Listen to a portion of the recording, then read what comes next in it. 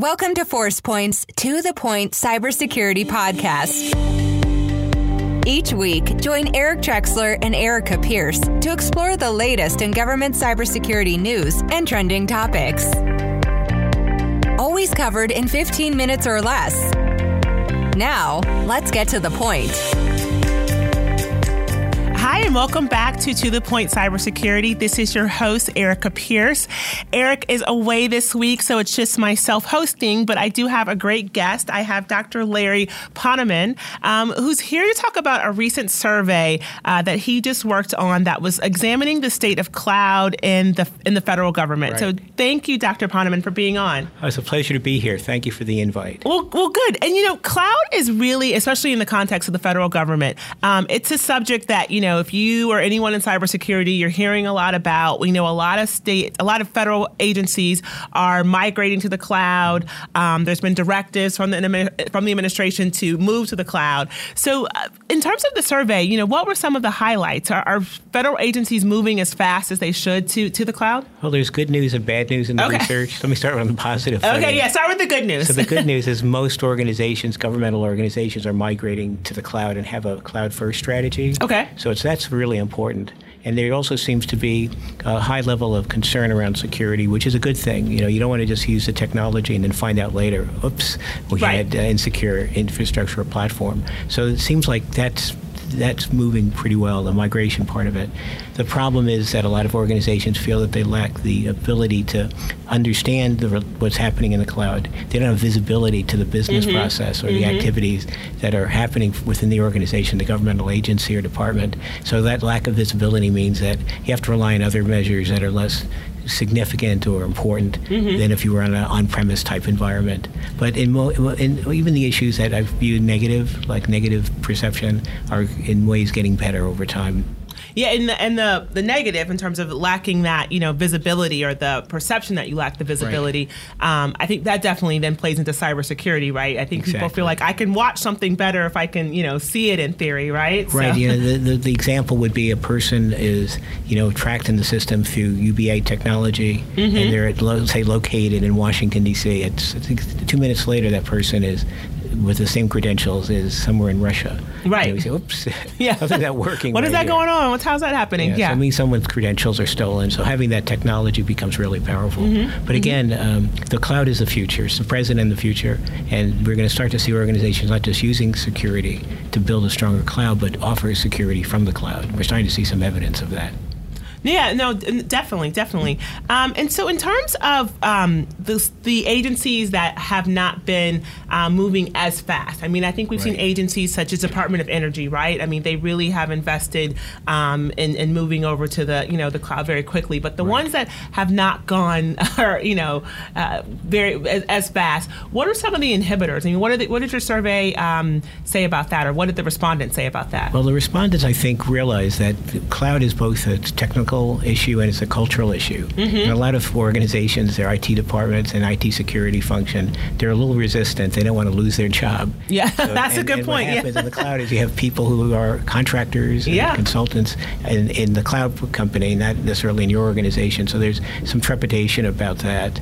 But I think in general, most people acknowledge the fact that even if their job is on the line, it's better for the organization to have a strong cloud infrastructure. But turf and silos still exist in IT. Right, absolutely. Yeah, I've seen, I think it was Ed Simcox from HHS who said, we don't need to be in the business of managing data centers, right? And so, I think that's saying, I'm sure there's a set of folks who would say that's our job though, but, in theory, it's more security, there's obviously cost savings, those types of things. So there's so many benefits of moving over. Good point. When we first started to look at cloud more than 10 years ago, what's the cloud? It's like something you look at a light puffy thing in the sky. But as more and more people start to use cloud, the security issue gets better and better. And so now I would predict that a couple of years down the road, the cloud will be viewed as the most secure platform, beating on-premises in every aspect. Now, how do agencies, I don't know if this was one of the I don't know if there was a question around this in the survey, but how do agencies balance, their desire and also sort of the directive to move to the cloud? Mm-hmm. How do you balance that with, accommodating the remote employees and things like the trusted internet connection policy? Right. I mean, because sometimes there can be a little bit, I don't want to say a conflict, but it's hard for an agency, for a CISO or someone to find that balance. Great point. I mean, if you look at commercial organizations, non-government entities, they're dealing with a whole bunch of really good issues, like, for example, working from a home to be very cost efficient and also give new life to relationships, like husband and wife relationships, and husband and wife and husband and children relationships. Yeah. So you can't necessarily do that today in the government, but I think that over time there will be ways to create a workflow that is from home, remote offices, that allow you to have the freedom, the flexibility to work when you need it without necessarily having physically show up for the job every day. And that can be tedious, Think about all the time sitting on the highway getting to work or having to dress in a business suit. Exactly. It all takes time. Exactly. So what most surprised you from the survey? Were there any questions that you were like, wow, I didn't think there'd be such a high percentage of agencies that, weighed in this way versus the other? Yeah, great question. What we found is that FedRAMP, which is a standard for cloud conformance to security, it's like a security standard. Right. In general, we expected to see a fairly large percentage of organizations saying that they were FedRAMP authorized, and only 9% of the samples said they were fully FedRAMP authorized. So that was a very scary 9%, only 9%. Only 9%. Wow. And if you take the extrapolated average for that question, it was about 43%. Okay. But we were thinking, again, as novices, we into the survey, we said, well, it's probably going to be somewhere like 95%. So 9% versus 95% expectation. Very significant statistically. Yeah, no, that is significant. Why is that, do you think? I mean, there's been an effort to obviously encourage more agencies to only use, FedRAMP certified, products and services and such. So, but I guess it is hard to get certified. It is hard to get certified. I think what's happening is some organizations are saying FedRAMP is not the right standard, that there are other standards that could be used. And so even if you're not FedRAMP authorized, you're complying with a high-level security standard that's its equivalent. There were also in the meeting that we had today, presentation, the general view is that you could use some other compensating security control in some other system and just marry the FedRAMP authorized system to a non-FedRAMP authorized system and have FedRAMP compliance. So there are different workarounds. Okay. And it's not just one way to get to FedRAMP or even the need to be FedRAMP compliant. Right.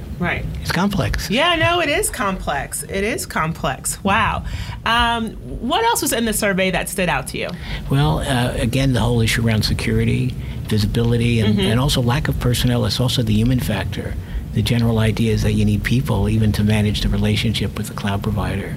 And so there's an issue about having personnel with the right skills and expertise to do that. We also found that, again, I mentioned the visibility issue is really important, but also having the right tools in place, integrating security tools that can be used both in a cloud and on-premise environment. We didn't discuss this, but a very important implication of our study is the importance of the hybrid cloud, or multi-cloud. And we didn't discuss that in the meeting because only so many things you can discuss in a 45-minute session, but that seems to be a very important issue that's on the rise. Absolutely. So if you had to predict, let's say 5 years, 10 years from now, do we have full migration, full participation by all agencies at 100% to the cloud, or will we still, have to keep something on premise? Well, the security intelligence, for example, things that are classified or confidential, I think we're working on a cloud for secure documents. My guess is that that's probably going to replace some of the old systems that are used in the intelligence and military organizations.